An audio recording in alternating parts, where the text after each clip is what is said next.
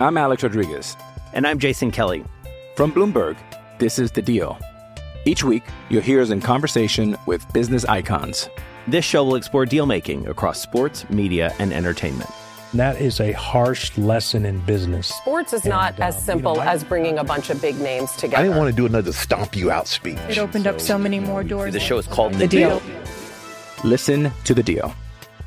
Listen to The Deal on Spotify. Another day is here, and you're ready for it. What to wear? Check. Breakfast, lunch, and dinner? Check. Planning for what's next and how to save for it? That's where Bank of America can help. For your financial to-dos, Bank of America has experts ready to help get you closer to your goals. Get started at one of our local financial centers or 24/7 in our mobile banking app. Find a location near you at bankofamerica.com/talktous. What would you like the power to do?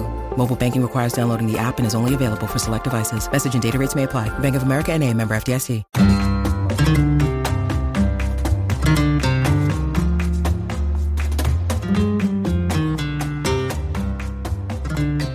Hello, Kool-Aids. Welcome to Barca Talk. I'm your host, Gabriel Quiroga, here in the Spanish capital.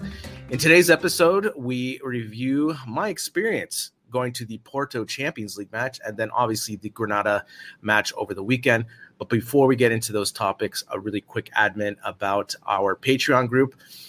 For $5 a month, you can help support the podcast and join our WhatsApp group that is fun and international. We have Kim, who shares the daily newspapers on there.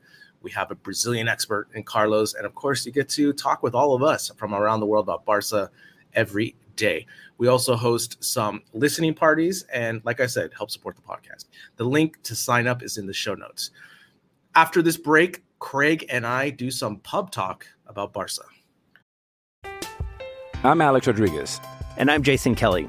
From Bloomberg, this is The Deal. Each week, you'll hear us in conversation with business icons. This show will explore deal-making across sports, media, and entertainment. That is a harsh lesson in business. Sports is not as simple as bringing a bunch of big names together. I didn't want to do another stomp you out speech. It opened up so many more doors. The show is called The Deal. Listen to The Deal. Listen to The Deal on Spotify. When you need mealtime inspiration, it's worth shopping Kroger, where you'll find over 30,000 mouth-watering choices that excite your inner foodie. And no matter what tasty choice you make, you'll enjoy our everyday low prices, plus extra ways to save, like digital coupons worth over $600 each week. You can also save up to $1 off per gallon at the pump with fuel points. More savings and more inspiring flavors make shopping Kroger worth it every time. Kroger, fresh for everyone. Fuel restrictions apply. All right, so, I love sports, and the international break always sneaks up on me. I don't know what is going on with that. So, Craig, you join me on the podcast every other week. Craig, how you doing? Really good, really good. I think the problem with the international break is that there's now about 400 of them every year. Yeah, so I know. I feel your pain, mate. It's funny because all the news with like the players getting called up, and I said, what, this week? And I double checked, and I was like, wild. October 22nd. I was like, come on, we just had a break, It's not good. So yeah, it's too many breaks. But anyway, like I said at the top of the show, I'm going to just kind of give you my feelings on the Porto match because I was there, share my experience. And, we've talked about this. One of the things for me moving to Spain was to live in a football culture, and obviously living here in Spain is check that box. But one of the things on my impressive, I have to say, Craig, sports list of events that I've been to, I've been very fortunate to witness a lot of cool events, was to go to an away Champions League match. And I just never could do it because of either work or I didn't have the finances or whatever. But now I was able to do that. First of all, I need to give a shout out to Victor. He helped my friend and I get those tickets through the Peña ticket system, and we were able to get that through the sorteo, through the drawing. We got that, so that was awesome. So I want to thank Victor right off the bat, because without him, my friend wouldn't have been able to go because he's not a soci. And so we went to Porto, and I don't know if you've been to Porto. Have you been to Porto? No, I've never been to Portugal. No. Definitely top 5 highly recommend cities of Europe. It is an amazing city, like good cost, good weather, beach, good food, good vibe. Good vibras, good vibes all around on the city. So I definitely recommend anyone that goes to Portugal. Like obviously Lisbon has, it's the capital and everything, but Porto is a great city just has so much vibrancy and excitement going on. But anyway, like I said, I put this on the calendar. I told my friend Jamie, I was like, let's go to Porto. You want to go to the match? He's like, yeah, I'm in. So we go. And, another great thing about living here in Europe is the low cost. So it was 30 euros round trip from Madrid to Barcelona. Can't beat that. And obviously the hotel wasn't bad either. So to me, it was like a business trip almost, essentially going to Porto, right? I've already been there before. I was able to share some cool dining experiences with my buddy. And also we went to some cocktail bars. So we had a really good night on the first night. Second night, obviously we had to get our tickets. It was quite a process. We had to go to the hotel, get our ticket processed, and obviously get through security. They give you the bracelet, obviously, that you've got an ID checked. And then we headed to the match later on that night. And, it was my first time going in an away match like this. And so, the whole experience for me was quite new. Obviously, we had to go through one door with the police escort. But first of all, I have to say the Porto Stadium is top notch. Like, it is really comfortable. The sight lines are really nice. I think it holds like 60,000, something like this. But you're on top of the pitch. And when we were at the angle on one of the corners, and it was a really good angle to see the whole match. And go on. I was going to say that's an interesting point, right? Because I remember having a debate. Have you been to Man City?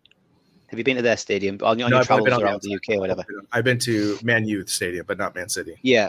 So I seen us play against City 3 times. Did we get them 3 times in 4 seasons or something? Do you remember? Yeah. And so I went to all of those games. And it's always when it comes to about stadiums, it's always the one that I go back to, because I remember saying that experience was incredible because the stewards are really friendly, the fans, there was no animosity, we were treated really well, there wasn't a police escort to speak of. It just felt really nice. The stadium's new, it's modern. I've seen gigs there. Sure. I've seen the Stone Roses and Oasis there, which is amazing. I've also seen football there, and it's just a great place to be. And I've also been to see us in San Siro and Copenhagen, where it's a lot more raucous. Celtic Park's incredible atmosphere. And so it always stirs the debate to me is, what do I want? Do I want a better viewing experience? Nice stadium, feel good, people are nice. Or do I want that bit of morbo, that bit of animosity? Because when I went to Milan, Jesus, it was hostile. And I've never quite worked out what I want, because the idea of being an away fan, to me, it becomes a bit more tribal than a home game does. Sure. And so I find that a really interesting dynamic. And I don't have an answer here, by the way. I'm just throwing out. So what would you rather have? Would you rather have the stadium like Porto, which is incredible, or would you rather have that needle, that tribalism? Depends on the age. Unfortunately. No, like seriously, to me now, when I go to these type of things, I'm looking for comfort. Unfortunately, I'm just in that mode now. I was thinking about this too, because I said, why did I like this experience so much? I said, the police were nice. The stewards are nice. We had our group. There was no animosity really. There was kind of like this respect. We don't really have a massive rivalry with Porto. So I think, with being neighboring good football countries, I think that also helps, and, if I were younger, I would definitely want to be pushing the limit a little bit more. I think it just comes with that, when you're younger. But I can tell you, I remember we get to our seats and we had no one to our right. And my friend goes, yes, no one to our right. And I said, yeah, that's true. It's kind of like one of these little things, it's like, and I really just think it comes down to our age now. Like, to me, I was prepared mentally for anything, right? Like, I didn't know what was going to be, but as soon as we got in and everything was very comfortable, I was like, cool, like we're going to be fine. Like, I don't have to worry about people throwing things. I'm not going to have to worried about getting out through the stadium or getting back to my hotel and maybe, trying to get through a fight or anything like that. So to me, I don't need that now. Maybe when I was younger and when I first got here and feeling invincible, I definitely want to push the needle. But there is something, as you said, the tribal aspect, which I thought was really cool, right? Because I've never been kind of in a situation where it was all Barca fans in one cluster like that, right? Where it's like us against everyone else. We're cheering for our team against your team, right? And it's a really cool feeling, and especially even cooler when we score the first goal on our side. So that obviously helps with the energy of our crowd and so forth. So, but really quick, just to close on the stadium, really nice stadium, modern. I really like the sight lines. It was clean. Like I said, they were treated well. Maybe a little bit too long of a line for a beer, but it's nothing too crazy, right? But what I do want to talk to you about, because always it's you always hear this idea of watching the match on TV and then obviously watching it live and how you can see the different perspective, right? And I think one of the things that really stood out to me in this match was this idea of our midfield just being ultra conservative in attack. And I was talking with random people in my section, and they were all pointing it out to me. So it was not just me just saying it to them. They were all saying, everyone's like pointing this. And I was kind of thinking about this. And maybe this is something that Xavi has learned from last year's Champions League of how important this tournament is, that he's willing to maybe put a mandate to this midfield during Champions to be more conservative, because how important it is for us to advance out of the group. Now, I tell you this because there was like at least 7 runs that we counted where Gundogan would pass and then drift back. He would not help press and support like you would think that he would as a Barca midfielder, press and go, pass and go, that type of idea. And so I don't know if it translated during the Porto match, and maybe you saw it, but we saw it. It was clear as day that there was a mandate just to pass and drop and basically leaving the wingers, Balde and Cancelo, outside on their own with support of João Felix and Ferran in that scene. But with the midfield, they were always kind of just always keeping things in front. And obviously the last 10 minutes was a nail biter. And so it's kind of like, yeah, we got the points. We are top in the Champions League, so the results are good. Like you look on paper, but man, getting through the last 30 minutes of that match, we suffered. I mean, we completely suffered. So I don't know. What did you see in the Porto match? Because I know Remy talked about this, but I just wanted to give you my kind of 2 cents when I saw it in person. Yeah, I think there's a few interesting points there, mate. So if you don't mind, I want to pick up a few of them. So the first one is, in terms of watching the game live versus watching on TV, like it's so right. I always say to people, because, like most of us, I'm assuming being a Barca fan where I live is the gross anomaly. Like, so, most people are following Newcastle, Sunderland, Middlesbrough, and then the big English teams. So I always say to people, if you never watched Busquets live in person, you never watched Busquets, because you just can't appreciate him in the same way that you can in person. To an extent, Messi was the same, despite the fact that everyone agrees he's in top 3 is reasonably unargumentative. I think until you've seen him, it's not quite the same. So I think that's really interesting. Did I see it on telly? Probably not to the same degree, because you don't get a reaction. I think that's the difference in terms of how you see it live. We probably see the same things, but it feels different, because no matter how much we want to say we don't do it, you'll react to the crowd and I'll react to the commentator, because you just haven't have it. So it wasn't something that I found noticeably frustrating or annoying. I definitely felt that we weren't as gung-ho or adventurous, or whichever adjective you want to use, as we were. But what I was going to say is, I find the idea that we would be more conservative in the Champions League probably not where I'd expect us to be, but I do think that it's not out of the realms of possibility for us to be more conservative away from home in the Champions League. Because what I think as a team we are pretty bad at, some of it's because we've got such a young team, is that I do think we allow a crowd to influence us, positive and negative. I think at home, when the crowd's bouncing, the team are bouncing, and I can't quite work out which comes first. And I do think away from home, we can get stifled by the crowd. So I do wonder if what Xavi's trying to do is not necessarily de-risk the play, but de-risk the atmosphere. That's an interesting point. I could definitely see that for sure. And I think, it's kind of like, what do you prefer, right? Are you willing to be more conservative to kind of hold that lead, especially when we score up 1-0? Or, obviously the other turn is to try to go for more goals, but then that leaves you vulnerable on the other side, right? And so it's kind of one of those things. When I look at it, I'm happy with how we are performing in Champions League, because as we talked about at the beginning of the season, we needed to get out of this group. That is the most important thing for money and all that type of thing. And so I'm okay with how he's doing it right now, because we're top of the group. We're doing fine. We got this tough away. I mean, we should be leaders in the group now. I mean, win the group now. Obviously having the quote unquote toughest match was the away at Porto. Now, really quick, just some of my initial thoughts in person was Balde. This kid in person, just like Koundé in person, is the same thing. Physical specimen, jumps out at you on the field. Like there's, especially in the first half where he was taking chances down the line with João Felix, I think there's a really nice chemistry building between the two of them, that they're taking chances and trying to dip in the middle for shots on target and so forth. And I think Balde was, and so was João Felix, I think the top players for us in the first half, especially just carrying the attack and being relentless with the shots and trying to do stuff. The other player I wanted to mention too was Ferran Torres. Obviously Lewandowski comes off injured, and I have to honestly say Lewandowski gave me the opposite feelings that I had for Koundé or Balde, because Lewandowski was lethargic the whole time. Talking to my friend, I said, it's one of those things that, when you're looking at the whole field of the way the team is pressing, you can clearly see that Lewandowski just doesn't have the energy or the stamina to continue to press as maybe Ferran Torres can, because he's younger. That's one of the things. But especially prior to when he got hurt, you can just see him labor. He's always just kind of, I still find that he doesn't know where to go, like he's trying to go up high and the ball goes behind him, that's so back passing this type, right? And it just looked like that. And when he got off hurt, we were, the crowd was very into having Ferran Torres come in just because of the energy that he was going to bring, because, you saw on one side, João Felix and Balde trying to do their best. And then on the other side, you had Cancelo and Lamine Yamal trying to do their best. And then in the middle, it just felt like there was an emptiness there.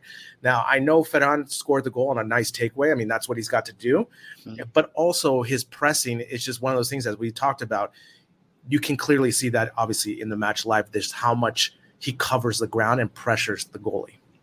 And I find that so interesting. And I'm going to give us a non-Barca example, but in terms of just what you see differently live. I remember going to watch Scotland play Spain at Hampden in 2000, and it was either pre-World Cup 2010 or pre-Euros 2012. Can't remember. It was that team, though. It was that incredible team. I have a feeling it might have been pre-World Cup.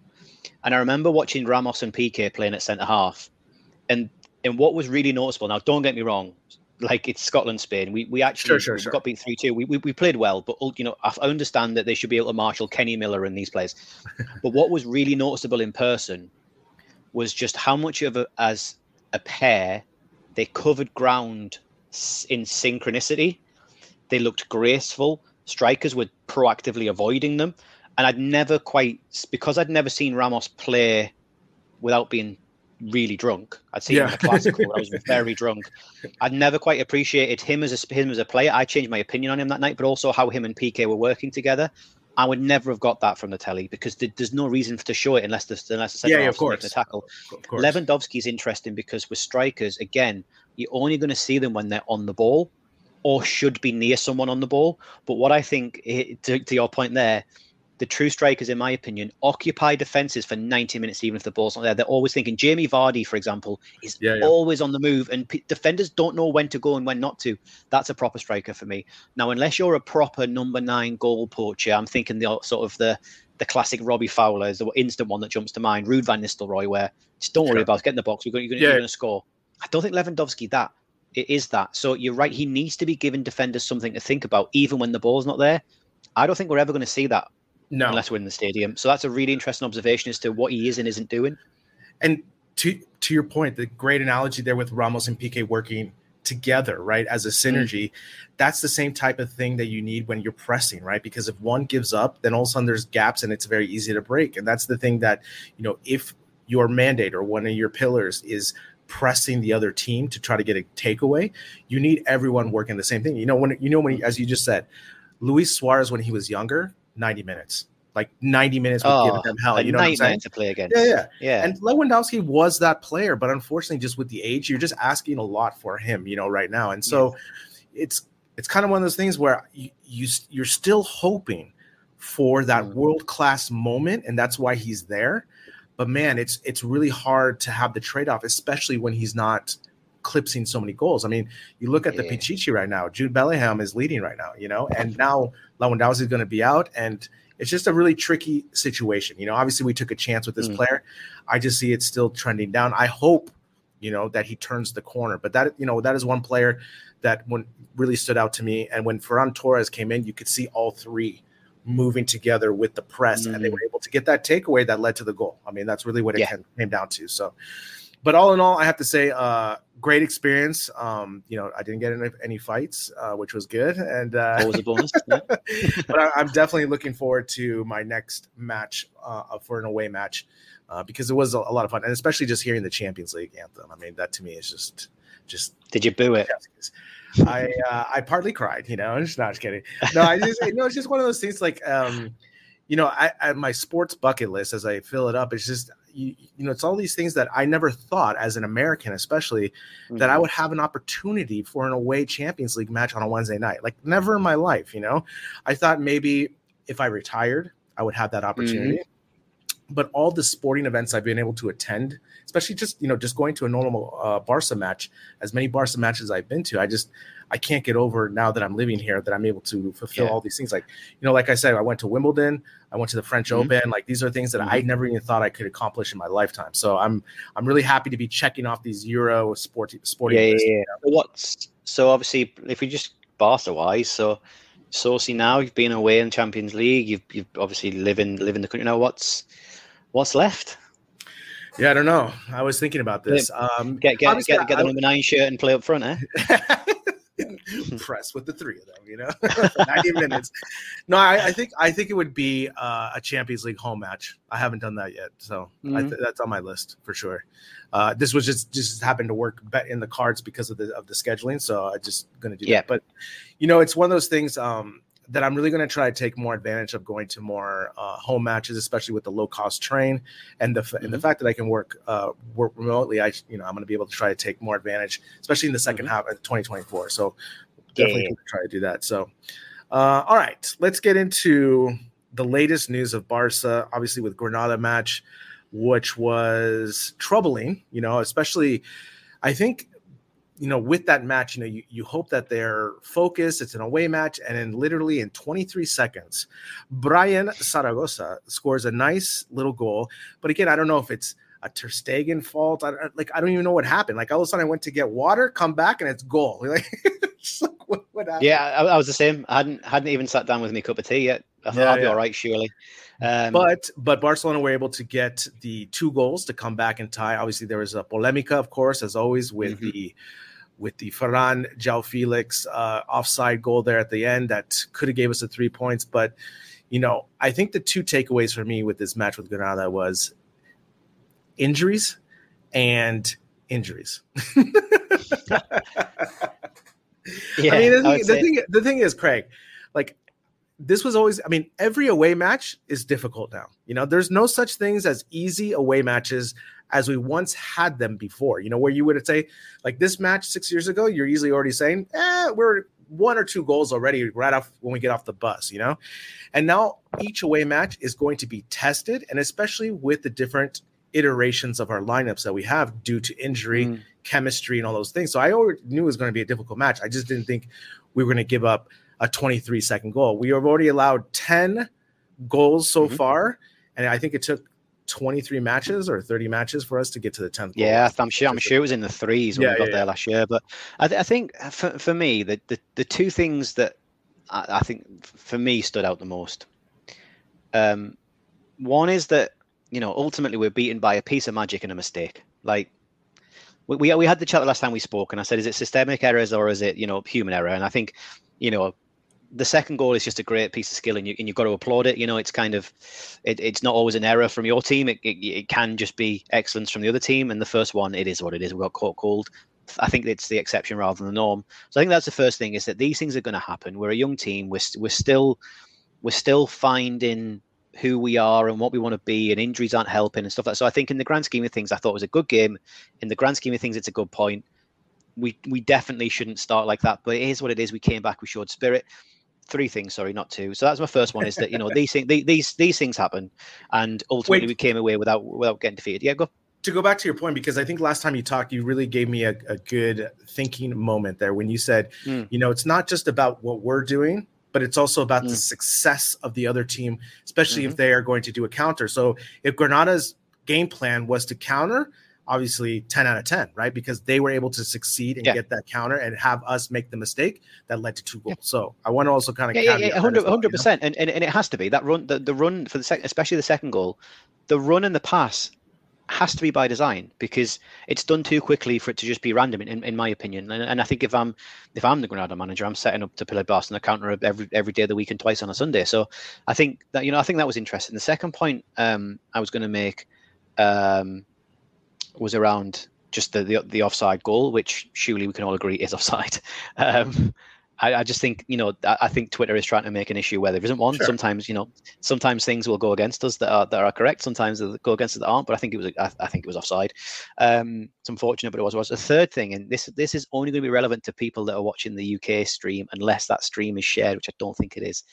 But when Sergio Roberto came on, the commentator declared him one of the best attacking midfielders in the world. And I thought, even by my standards of nepotism and just blind faith in that man, I thought that was a bit extreme. And then he went and scored, and I thought, maybe there's something in this, Craig. You know what's funny? I tweeted, I think 5 minutes before he came in. I knew he was warming up. I was just, I had Red Zone. I had the Barca game, so I was like in sports heaven, on Sunday night.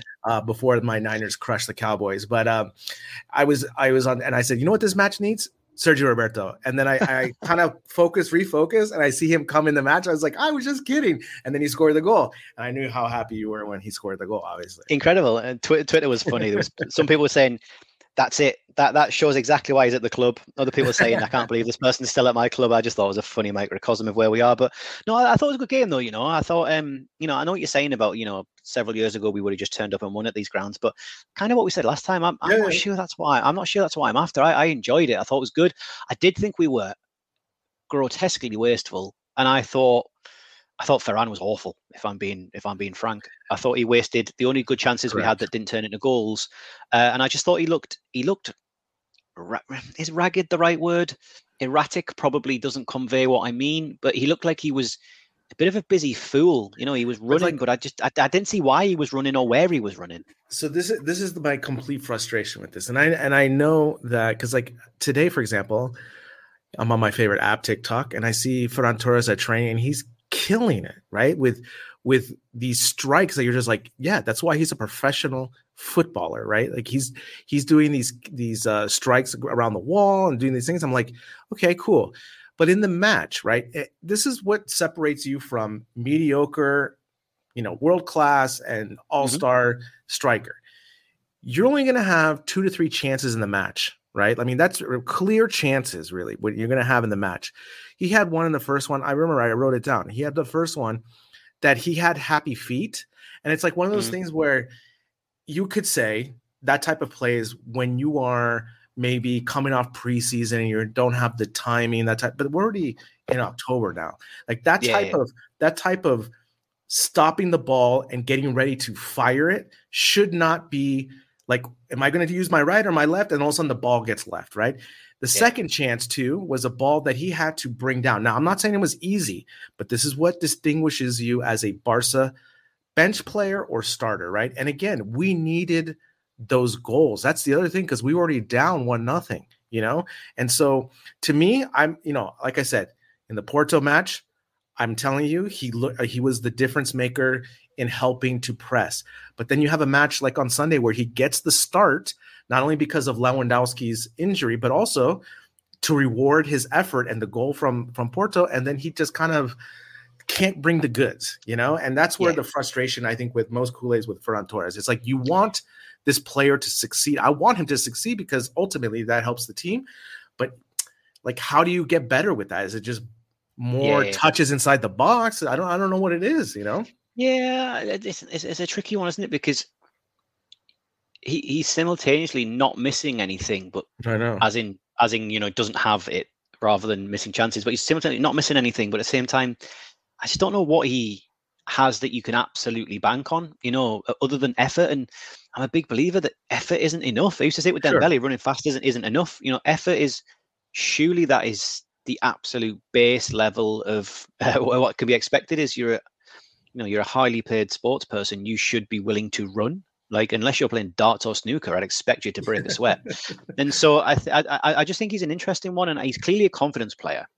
Yeah. But how do you persevere if he's not scoring goals? And I think there was a chance where he was, maybe 4 yards out, and he puts it high, I believe. Yeah. It's in a bit of a one-on-one, and you just think, you have to be scoring that. There's not that many times where I'm like, you have to score that goal there. But the keeper's nowhere near it. The defender's not doing enough to put him off, in my opinion. Like, you have to score that goal. And if that was Lewandowski, he'd have been crucified for that. So I thought Ferran was bad. I thought I actually thought João Felix was quite bad. If I'm being honest, I thought he again didn't offer as much as the effort showed. He was busy, but I just don't think he did anything. And then the main sadness for me was, and I was listening to the Spanish football podcast, and Sid Lowe mentioned it as well, which I thought was good because I wasn't just imagining it, is just how quiet Lamine Yamal was, but how much of that was him just not seeing enough of the ball. You know, you've got this guy, whilst he's on the pitch, we know we need to manage his minutes and manage his performance. And, or again, yet another one, we're seeing the downsides of that not happening this week with him being taken out of Spain camp. But if you're going to play him, use him. If you're not going to use him, don't play him. He's 16-year-old. I mean, this is the time where Xavi really has to show his coaching chops, right? Because you are being dealt I don't know if you have Too Good to Go over there in the UK. Do you have Too Good to Go? No. You know what that is? It's basically an app. It's basically an app where you solicit food from restaurants and bakeries so they don't waste food, basically. I've heard of this. Yeah. I know what you mean. Yeah. So, in my analogy that I'm going to go with right here, Xavi's, the Too Good to Go lineup right now, and he has to come up with something just to bridge the gap until we get our players back, because we are just decimated right now with injuries. And like you said, give the ball up. I don't know what it is. I really don't. But the thing is, you got to just come up with something to bridge the gap somehow. I'm not saying you have to be radical. I'm not trying to say, but I'm just seeing, I don't know. Not to harp on my 49ers who are 5-0, but the thing is, when you're looking at coaching, professional coaching, right? And especially where the margin for error is so small, right? And so that's where the coaching comes in, a tactical move, a tactical maneuver here and there. And the coach of the 49ers is brilliant at game playing against defenses. And so I just kind of want to see something where, especially right now in this moment with this team that's desperately looking for continuity with the patchwork, like who's going to start coming back from the team? Does Sergio Roberto get the start? Is it not oxymoronic though? Is it not oxymoronic to say that you want continuity with a team that can't be in a what I mean, state of selling? What I mean, for me, not continuity with the team. I'm just saying, like, you kind of have to adapt these game plans. Sorry, scrap that. I didn't want to say continuity. I want to say maybe adapt new game plans for specific teams with the players that you have available, right? With my Too Good to Go analogy I was going to go with is that, you don't have the prime ingredients. How are you going to make this a nice dish, right? That's the type of thing. Like, you're not always going to have starting 11, your dream 11. We've seen it already this season. We've had so many iterations of our lineups, very inconsistent. And maybe you have to have, we need to have 4 midfielders. We need to control the midfield even more and just have 2 up top. Let's do that for now. Let's focus on our defense since we are patchwork right now. I think that can always be a safety net for us to have 4 midfielders possess and be really defensively sound. I don't know. I'm just spit. Yeah, I don't. Spitfire. No, I hear you. I just don't see that's the problem. I mean, I haven't looked at many of our games this season and thought, I don't know why we're doing X. We should be doing Y in terms of tactics and whatnot. I don't think Xavi is setting us up wrong necessarily. What I think we are is exactly what we've been, in the sense of we're a constantly changing team. We aren't really settled. We've missed some of our most important players at important times, and I don't think we should always hold a mirror directly up to Real Madrid. But right now, if you take out just one player, if you take out Jude Bellingham from that team, you're in a fundamentally different place if you're Ancelotti. Sure.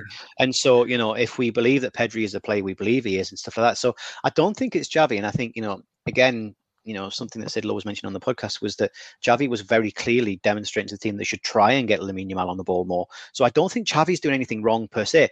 The other thing that I noticed from the game is, at one point I thought, well, this is boring.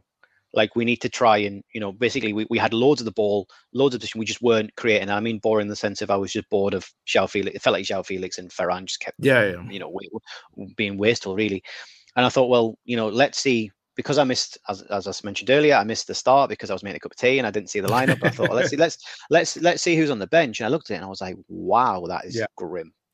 And so the other thing I would say for Xavi at the weekend is that, other than the changes that he made, I'm not sure what other changes he could have made that wouldn't have been just genuine throws of the dice, which there's a time and a place for that. I'm not sure game 8, game 9, whatever we are, game 8 or 9. I'm not sure that's the game where you make those throws of the dice personally. So I don't think Xavi's doing much wrong, to be brutally honest. I think what we do need is We need a bit of luck. We need a bit of consistency. We need some of our players back. And hopefully what we'll see then is the things that we've seen in flashes, because there's been times this season we've looked incredible. And the times we haven't, I genuinely believe it's been poor individual performances. I don't believe there's anything beyond that personally. And that might be naivety or optimism, but I think the problems are very superficial in my opinion. Yeah. I mean, I'm just always trying to find little solutions here, and I'm just trying to put baby. No time to sit on it, have you, in your world. I'm just trying to think of, if I were a player, and let's say if I was a bench player, right? I know I'm not optimal for the starting 11, and maybe that system isn't optimal for me. And so that's all I'm just thinking outside the box here. Just, maybe there has to be, 3 different game plans for if we have the dream 11, the mediocre 11, and the terrible 11, and how we adapt for specific matches just to get those points. Because, the thing is, like, for example, on Sunday, if we have 4 midfield, like, strong up there, I'm not saying they don't give up the first goal, but I just think maybe we are more defensively sound, knowing that we are already going to be weak on attack. That's all I'm saying. I'm just trying to think of different ways of how we can just be more sound that way. That's it. Flip that on its head, though. Can you imagine if he'd have put Sergio Roberto in from the start? Sergio Roberto gets the ball nicked off him, like I think it was Gavi did, and they go and score after 70 seconds. Can you imagine the reaction that would have got? For sure. He's damned if he does. He's damned if he doesn't in some way. So I think flooding the midfield with the players we had. I hear you in terms of having different approaches. I do wonder if João Cancelo needs a bit of a rest, because he looked weird at the weekend, and so I do wonder if the solution might be that we just who do you put in? That's the thing. I don't have the answer to it, but I do think instead of looking at which players we should throw in, I do wonder if we should maybe look a little bit more, even though we don't have exactly a glut of players available. If we look at players that might need to take a little bit of time out, because I don't know. I think this is kind of the proactivity that I'm trying to say. Like, I feel, right now we know this in the formation we're normally going to be in. We kind of have the players penciled in, but right now, the way we don't have the players available, I think he has to come up with different already set lineups right now, barring no more injuries, and saying, this is what we're going to use for this match. This is how we're going to go. Because I don't know, like, to me over the weekend, it just felt like, especially like you said, Cancelo looks tired, but he's played 6 matches in a row, like the poor guy hasn't had a break, and, on top of that he's doing international duty. So again, as we talk, there's going to be a lot of heavy legs coming up back from the international break with the players that we have healthy. So, it is a tricky proposition. I'm just, I just want to see more of, I guess, NBA coaching adapted to football, where you are changing from game to game by keeping the same framework, but adapting for the specific opponents. I think, when we, especially with Messi and Guardiola, we were blessed, right? That those guys never got hurt. They seem to never get tired. They played so many matches together in that 4-year span under Guardiola, and I feel like that is such an outlier. Like, there has to be a new, especially with the amount of minutes, the different opponents we have. We're just not as high class as we were, and so we have to find different ways just to always be inventive. And sometimes I feel that Xavi is stubborn with the mandates and the things that he has. And that's it. I'm just giving you my 2 cents about what I think that coaching should go forward with professional football going forward. Now, I think that is the difference. The coaches that are going to have different things on film that the other players have to, and the other teams have to scout for, that's going to give you an advantage, because you don't know what they're going to come out with. Like, those are, like, I'm just always thinking of different ideas of how we can have the advantage, because we have the resources to do it. Yeah. But then, I hear what you're saying, but at the same time, still unbeaten. I know. So even with all the injuries that we've got, still haven't been beaten in the league. So, life is again, all right, considering. This is the thing, right? I'm just trying to find more beauty. That's more beauty in winning, That's it's the beauty's in the eye of the beholder, right? Of course. Who knows what we'd be doing if we had borderlands? But that's the thing, right? That's why we're Barca fans. We just want to see beautiful football. That's the thing. On top of the winning, that's how we are. Like you said, you're telling me, like, for example, Granada, and they had our record, they'd be flipping out. They don't care how they got there, but we're kind of, like, as I was telling you earlier, we are looking for 3 goals, 4 goals. We want to see how we're going to dance around and make nice passing through balls and connections and those type of things. Well, just to end the segment or the end of the episode, speaking of beauty, is the Femini, because the Femini is my beautiful game. They won over the weekend 3-0. They are leaders in Liga Iberdrola. Alexia Putellas tied Jenny Hermoso with 181 total goals, which is crazy because she's a midfielder. And Jenny Hermoso was a forward. So just to give you some context of that, again, they got their 70th win at the Estadio Johan Cruyff Stadium. And again, if you want to see some beautiful flowing football of what reminds you of Guardiola, definitely check the Femini. They are full action as of right now. So I don't know if you have any last thoughts about the injuries, because that's really the biggest topic right now in Barca world. Craig, I don't know if you have any other lasting finishing thoughts. No, I mean, nothing particularly insightful, but I did wonder if you saw, so Peter Lawwell, who's the chairman of Celtic. I'm not going on a Celtic rant, don't worry, but he sits on the UEFA's committee, and he had an interview midweek where he basically said, we've basically gone too far. We've effectively bastardized the model and we're playing too many games now.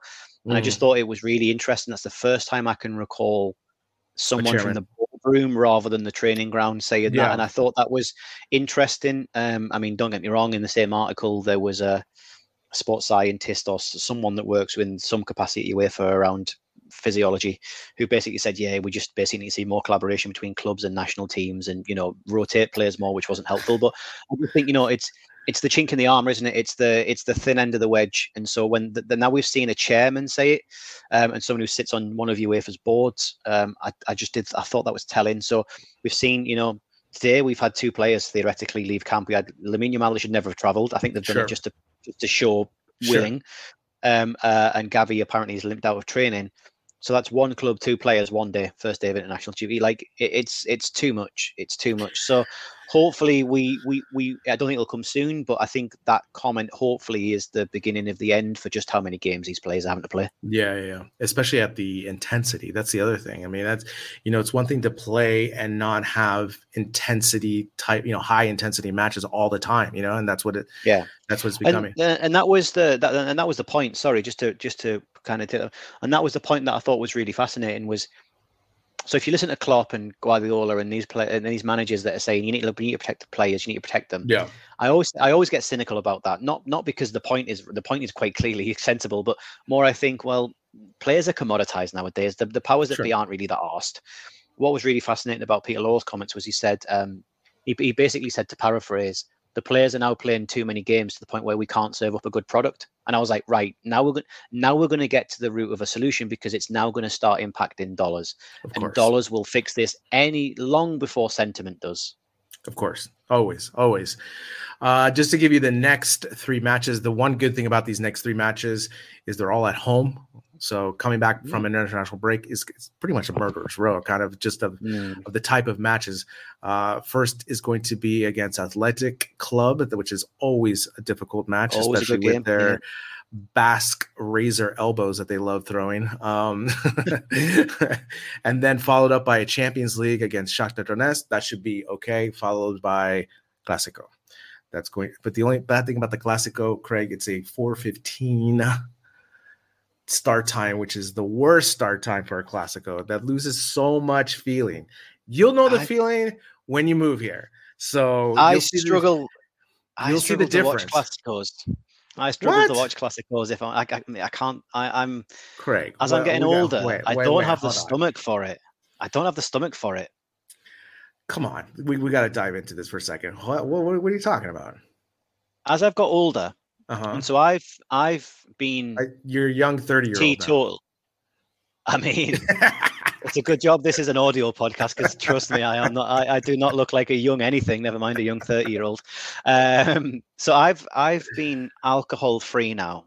That makes it sound like I had a problem. I didn't. Let me stress that. But I've been alcohol free now for 3.5 years, give or take. No, coming up 4 years. It'll be 4 years on Christmas Eve, and I can't enjoy sober Clásicos, sober Glasgow derbies, or sober Scotland England. I can't do it.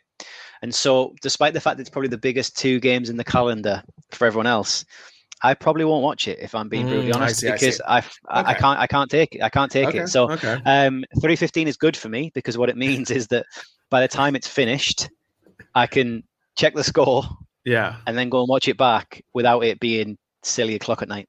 Yeah. So I know it's a very selfish thing, but I'm all right with that, to be fair. It's too nerve-wracking. I can't do it. The ramifications are too big sober. Yeah. I get that. I thought you were going to go a different way. I don't know where you were going to go, but I understand. But, once you get here, you'll understand. Spain is all about the night, okay? Not the day. True. The day is for siesta, lunch, and whatever, not for football, okay? There is a feeling here every time it's a Champions League match or a Clásico at night that the cities are buzzing, which is amazing because that's all people are talking about. I remember my first year here in Madrid, the Champions League, it was Barcelona, Madrid, there ain't nothing like it. It reminds me of when I was living in San Francisco Bay Area, like Monday Night Football against the New York Giants back in the day. Like, it was, everyone's talking about it, right? But there's a feeling because when you're walking in Madrid, for example, every bar you walk by says Clásico here, and you're just like, hell yeah, let's go, right? 4:15 just loses the luster of the gladiator feel of this match. I get it. And do you know what? So obviously I've never been to Madrid while I was in a Clásico, but I've been to a Clásico Camp Nou. Sure. So and I remember how incredible it was. Throwaway comment. In my opinion, if you feel like you've probably ticked all your boxes other than the home Champions League game, I think you should start getting some derbies in, mate. I think you should get yourself to Glasgow for a derby. I think you should get yourself to Galatasaray, Fenerbahce. You should get the big ones. Get yourself to a Milan derby. You should just conquer European derbies. And I think on the most anti-Barca point of all time, that's how we should end. Is that you should make a list of 10 derbies you want to go to. Get patrons. Get anyone else to message you and give you examples. I think the Glasgow derby has to be on there. Home Clásico has to be on there. And I think you should get yourself globe trotting to the 10 biggest derbies in Europe and see what you can do. I will start the list. All right, Craig. Well, I think we've done it. We've done our pub talk, especially during international break. Mm-hmm. We broke down Granada match. Scotland-Spain this week. Scotland-Spain on Thursday. Oh, yeah? I wonder if there'll be a giant killing and Spain win this time. Wow. Shots fired. Craig, we'll talk soon. Have a good week. Absolute pleasure. Take care, mate.